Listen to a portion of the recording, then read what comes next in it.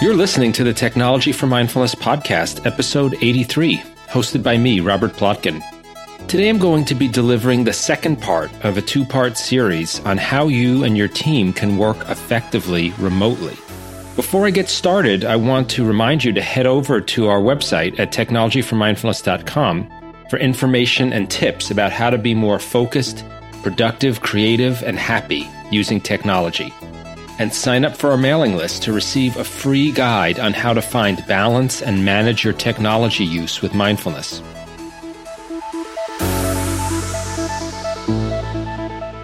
Now back to today's episode on how to work effectively remotely. And today we're going to focus more on how your team can work effectively. Ever since the coronavirus hit and people have been working from home, not going into their workplaces, all around the world, company executives and managers, team leaders are scrambling to figure out how to maintain the productivity of their teams, just as we talked last time about how all of us are scrambling to figure out how to maintain our own personal productivity. It's important, though, to remember, it helps to recognize that the situation may not be as bad as it seems by remembering that the reality that remote work was already on the rise before the coronavirus hit, with several thousand companies around the world already being fully distributed and with more going that route every year.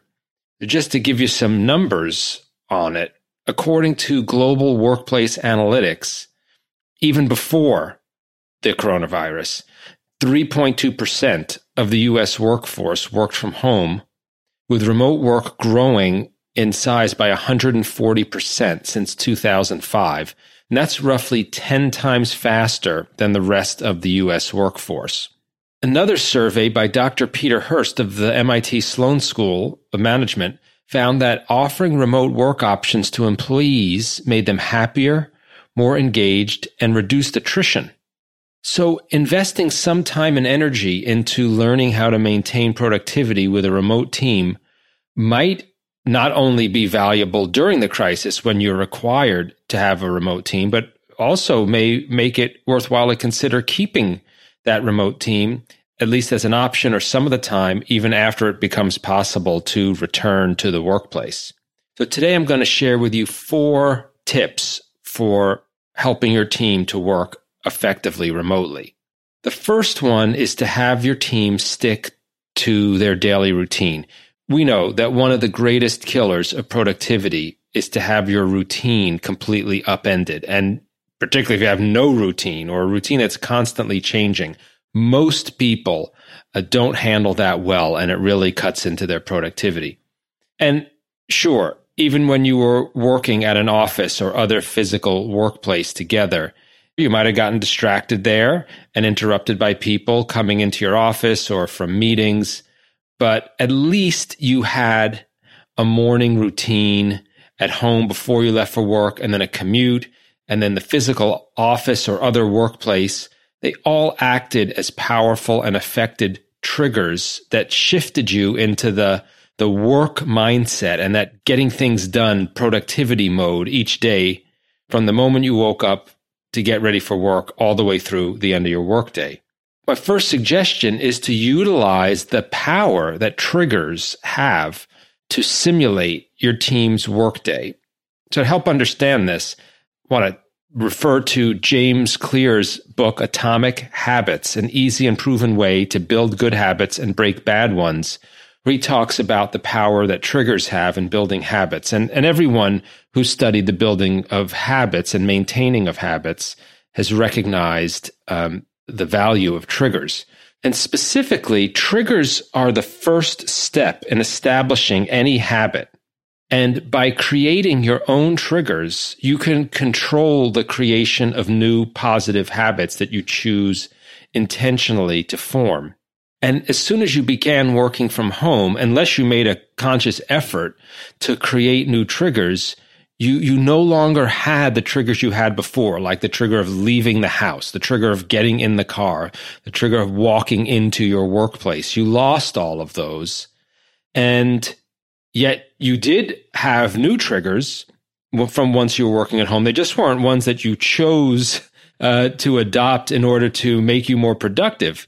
You know, those triggers are things like seeing the TV in front of you, or seeing the couch, or the refrigerator, or the bed. You know, all of these things that are not really very conducive to work. They trigger your mind to think of engaging in other activities, not work. That's the way in which they are triggers. And then if you are not being mindful and you just react to the triggers, like seeing the couch, you could sit down on it and take a nap kind of automatically or without much conscious thought. And so basically all of these other external triggers are now calling out to you from home. You know, it's like they're crying out to you.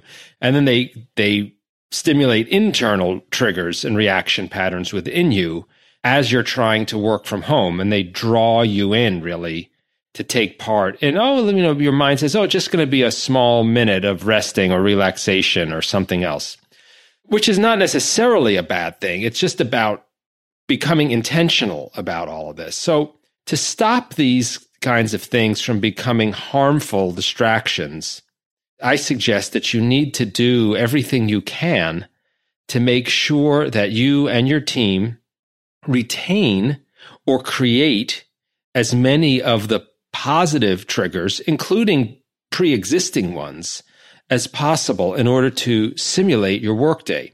For example, here's a few concrete examples. You can encourage your team to continue waking up, engaging in the same pre-work routine as before, whether it's getting a shower, eating breakfast at a certain time, as if they had to leave the house at a certain time. So continue starting work at the same time altogether. You could replace the commute with something else that still has an element of routine and which still acts as a trigger to start shifting you into work mode. So that could be 15 minutes before the start of the day when you and your colleagues get together on Zoom and just chat or engage in more social interactions. That could be like a commute. And why is it a trigger? Well, you see your work colleagues, you talk to them, that can help to trigger your mind to shift into work mode, particularly when it's a regular routine. Your brain will start learning, this is what we do before we start the, quote, real work. Some other things you can do, and I'm sure many of you have been doing this already in recent months, which is replace a daily stand-up or check-in meetings with Zoom meetings or something similar. You know, in general, I know we can all experience Zoom fatigue. A lot of people have been talking about this, so there has to be some balance. But using video, I find, and many people find, can help focus your attention because you're using both visual and auditory input. You're seeing people, you're hearing them, and it can help you focus on them and get more into that work zone than if you're just on the phone when it's easy for your gaze to wander around. You can also consider keeping meetings in place where they used to be and where they usually would be at the same time, let's say, of day or the same day of the week. And then, I'd encourage people, and I know there's a lot of debate and disagreement about this, of getting dressed in a presentable work manner. It may not be necessarily the same as you would have before. I find that changing into work clothes before I sit down at my computer, even if I'm not going to be meeting with anyone, is yet another trigger that reminds my mind and my body that I'm shifting into work mode. It also has the practical benefit that if you get surprised by someone who wants to get on a Zoom call, you don't have to stress out and get changed. But the main point is it's a trigger. And at the end of the day, I actually change into more casual clothes. It reminds me now the workday is over. And then you're sending that signal to other people when they see you in work clothes and you see them in work clothes. This can all be subtle. They can act at an unconscious level, but be helpful in really powerful ways. You can still have your happy hours or other social gatherings, but do them by Zoom. Do them after hours or whenever you would have done them before. These are triggers that the day is over or that the week is over. Don't necessarily just drop these things. And I know many people who are doing this kind of thing. And I'd suggest continuing your one-on-one meetings with people who you had before. not just because of the substantive issues you can discuss, but to keep the habit and routine of meeting with people and kind of reminding your brain subconsciously that you're in work mode. And so these are just a few examples. The key thing is, and you'll probably find others on your own, to think about what can you do that's the same as what you did before or that serves the same purpose. You know, I'm not telling you to get physically on a train like you used to when you commuted, but maybe by having that Zoom meeting with colleagues or with the people you used to commute with, that can serve the same triggering, transitioning function as the commute used to. So you may need to be a little bit creative about what to do in this regard. So whatever you do, the key is just to keep the triggers going, either the same old ones or some new ones. A second point I'd like to make, or suggestion I'd like to make, is to understand how intentions and perceptions affect remote communication, your own intentions and perceptions, and those are the people you're communicating with. And it's so easy to miss out on this, but it can cause problems when we are only communicating with people remotely and don't have any of that old face-to-face time. For example, you might be using video chat for meetings. And I think in many ways that's useful because we can see each other's facial expressions and pick up on body language, which is really helpful. It's not just helpful to avoid miscommunications, but just to connect with people as human beings. But when we switch to using things like texting or using text only, whether it be email or Slack, and we don't see those cues, it's very easy to slip up and either say things that are hurtful in some way, or for the person receiving and reading the text to misinterpret them because they can't pick up on your tone of voice. Sarcasm is not something that's easy to convey by text, and I don't suggest trying. And when you're reading a message, it's easy to assume that someone was being sarcastic when they really had no intention of being sarcastic. So, text-only communication, I don't mean text messages only. I mean, it can be Slack, it can be email, anything that doesn't have video or audio in it. Has a real tendency to have the potential to be disconnecting or contribute to hurt feelings. And one way we can try to counteract this, particularly when we are the one reading the message, is a term I love, which is coined by the author Robert Hanlon. It's the concept he calls Hanlon's razor, which states that we should always assume ignorance before malice when communicating with those around us. In other words, someone says something, you're hurt by it. Don't assume that they intended to hurt you or that there was a bad intent behind it. Instead, if you can, the first assumption should be that they weren't trying to hurt you and that there was some ignorance behind what they said, or maybe you're just misinterpreting what they're saying. Why is this so important? Well, as I talked about visual cues, according to a study in the Journal of Consulting Psychology, at least 55%, and I've heard higher numbers than this, of communication is visual, including movements of the eyes, face, and body, including posture and use and positioning of our legs and hands. Significant part is also auditory, tone of voice, speed of voice. I've often heard it said it's more important how you say something than what you're saying. And so believe it or not, the content of what you're saying may only be about 20% of what the other person is receiving. A lot of what they pick up on is visual and auditory. When you're communicating face-to-face, there are just countless nonverbal cues we pick up on, which send signals to the brain of the person we're speaking with, which tells them that we're on their side. But when we're communicating just with text or even sometimes with audio, that message may be missing, and it can be easier for the other person to not think we're on their side and actually think that we have some ill intent towards this.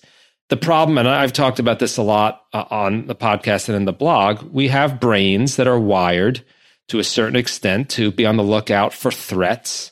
And our brains can sometimes tend to label anything that we're uncertain about as a threat, instead of assuming, like Hanlon's razor, that all that's behind that uncertain message is ignorance or misunderstanding. So when we don't have all the information we'd have in a face-to-face interaction, just a slight turn of phrase can lead us to assume that the other person's like talking down to us or being negative or critical or attacking us, when in reality, that's not really the case at all.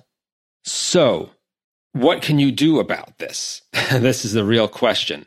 In addition to trying to have meetings to the extent possible by video or audio, which can really help, I know it can be tiring, so you may want to not do it for all meetings, and it's not always the most efficient way either. The main thing on both ends is when you're the sender, think carefully about whether there might be any ambiguity in the message you're sending that could be interpreted the wrong way. And there's only so far you can go. You can't think about every possible way someone might interpret something you're writing, but just be thoughtful and mindful about it and do your best. And then on the receiving end, when you are the one reading a message, try to cultivate the habit of assuming the best, giving the benefit of the doubt to the person who wrote or sent that message, instead of assuming the worst intent. And remember Hanlon's razor, assume ignorance before malice. I like to think I would eliminate all other possibilities before concluding that the other person was trying to be hurtful to me. And this can just help avoid or clear up so many miscommunications, particularly when we're interacting virtually. Third pointer, be really wary of the effects that isolation can have when working remotely. One of the most unexpected and really potentially serious effects of remote work is the isolation we can all feel after having worked from home for so long, particularly under this kind of extreme isolation that we're experiencing. I'm speaking now early August 2020 in Massachusetts, USA. We've been working from home since March, so that's 5 months. And it's not just normal working from home. It's working from home plus social distancing and all of that. And I know I can feel it. I've been speaking to people recently who said it feels like it's the new layer of stress and difficulty arising from the length of time this has been going on. I used to, when working from home, break the isolation. I go to a cafe or even a library, even if it was quiet, just to see people around me could be comforting and feel like I wasn't as isolated. And there's just few or no opportunities to do that safely now. So I think it's understandable that this is all increasing our feelings of isolation. And it's not just boring or not fun. The isolation can have real serious consequences and physiological and psychological effects on us in terms of loneliness, which can lead to, at its most extreme, depression, but even less serious forms of psychological unwellness. And then without regular deep interactions with other people, it can affect our sleep. It can create a low level of stress that is draining to us. And there's been a bunch of research, for example, and there's many, many aspects of this.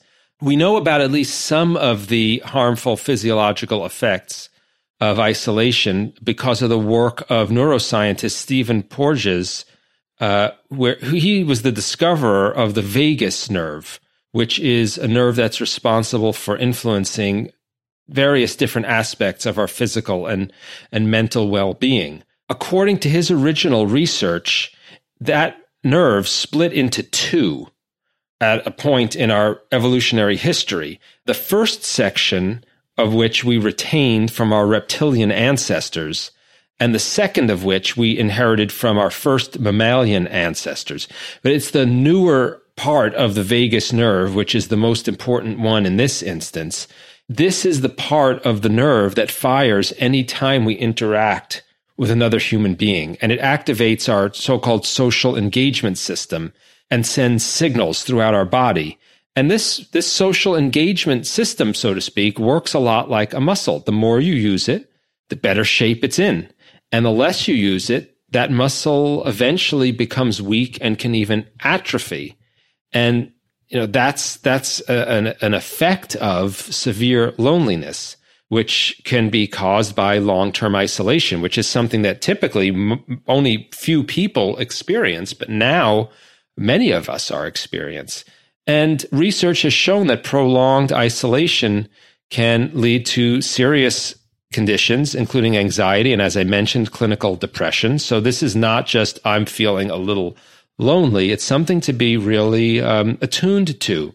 So, in terms of teams, the main thing is just to be aware of this fact that social isolation is not just kind of an annoyance or something that we don't have to worry about because we'll get back to being connected with each other later. It's really important to encourage social interaction among your team when they're working remotely, really for the psychological health and well-being of everyone on the team. It may also, as a side effect, increase productivity, but I'm suggesting, do it even if it doesn't increase productivity, just because it's necessary and people are not getting social interactions in other ways. And if, we're all spending so many of our waking hours working, it's really important for people working in teams to get some of what they need as human beings in terms of social interaction in their work with their teams.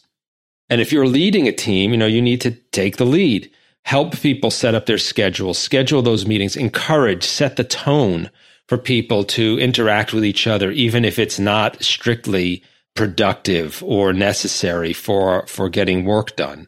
Check in with people, see how they're doing, see if they need more interaction with each other, and find ways to help enable that to happen. And of course, on this podcast and our blog, we talk a lot about individual ways that you can help maintain your mental health. I'm not going to talk a lot more about them here, but that would include, of course, meditating, exercising, taking walks. I've done, and I've spoken to other people who have gone on longer drives now.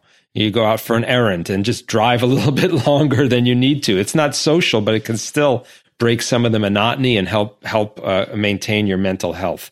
So in terms of teams, even though a lot of these things I just mentioned are individual, as a team leader, if you're aware of what things people can do individually, you can then be ready to make suggestions to people. Hey, are you getting enough exercise? Here's some exercise you can do. Get out for a walk at least. It's so easy now to just be sitting at a desk all day working. So you can encourage this and then set the tone that this is not only okay to do, during your quote workday, but encouraged to do. And the last thing I'm going to say is not so much a pointer or suggestion, but just the realization that even when things go back to quote normal, and I can't predict the future, but it seems quite likely that that's not going to be things returning to just the way they were before. Even after it becomes safe to return to physical workplaces, I suspect that many organizations are either not going to require everyone to do it in the numbers that they did before, and that many people and organizations are going to choose not to be working together physically, at least to the same extent, the same amount as before necessarily. Who knows how it's going to pan out, but there may be some hybrid with people working from home individually some of the time and together some of the time. So any time and effort you invest now in learning how to be more productive and healthy, working remotely, both individually and as part of a team and as a leader of a team, will pay off later for you, because these are skills and habits that you're going to need to draw on,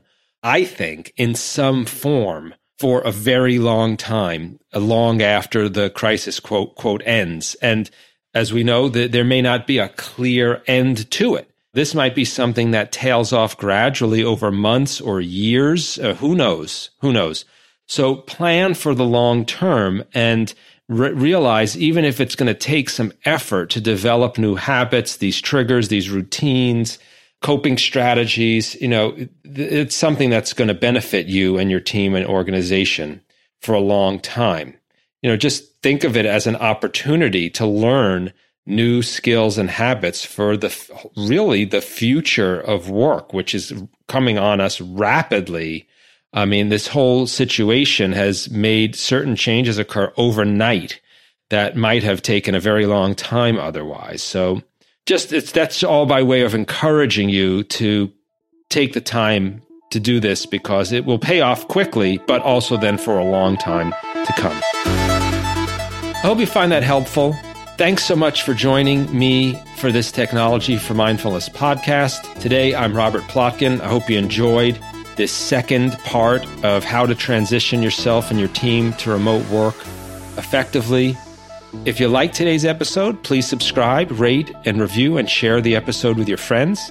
And don't forget to also check out our blog at technologyformindfulness.com for information and tips about how to be more focused, productive, creative, and happy using technology. And sign up for our mailing list to receive a free guide on how to find balance and manage your technology use with mindfulness. I'm Robert Plotkin, and I'll join you next time on the Technology for Mindfulness podcast.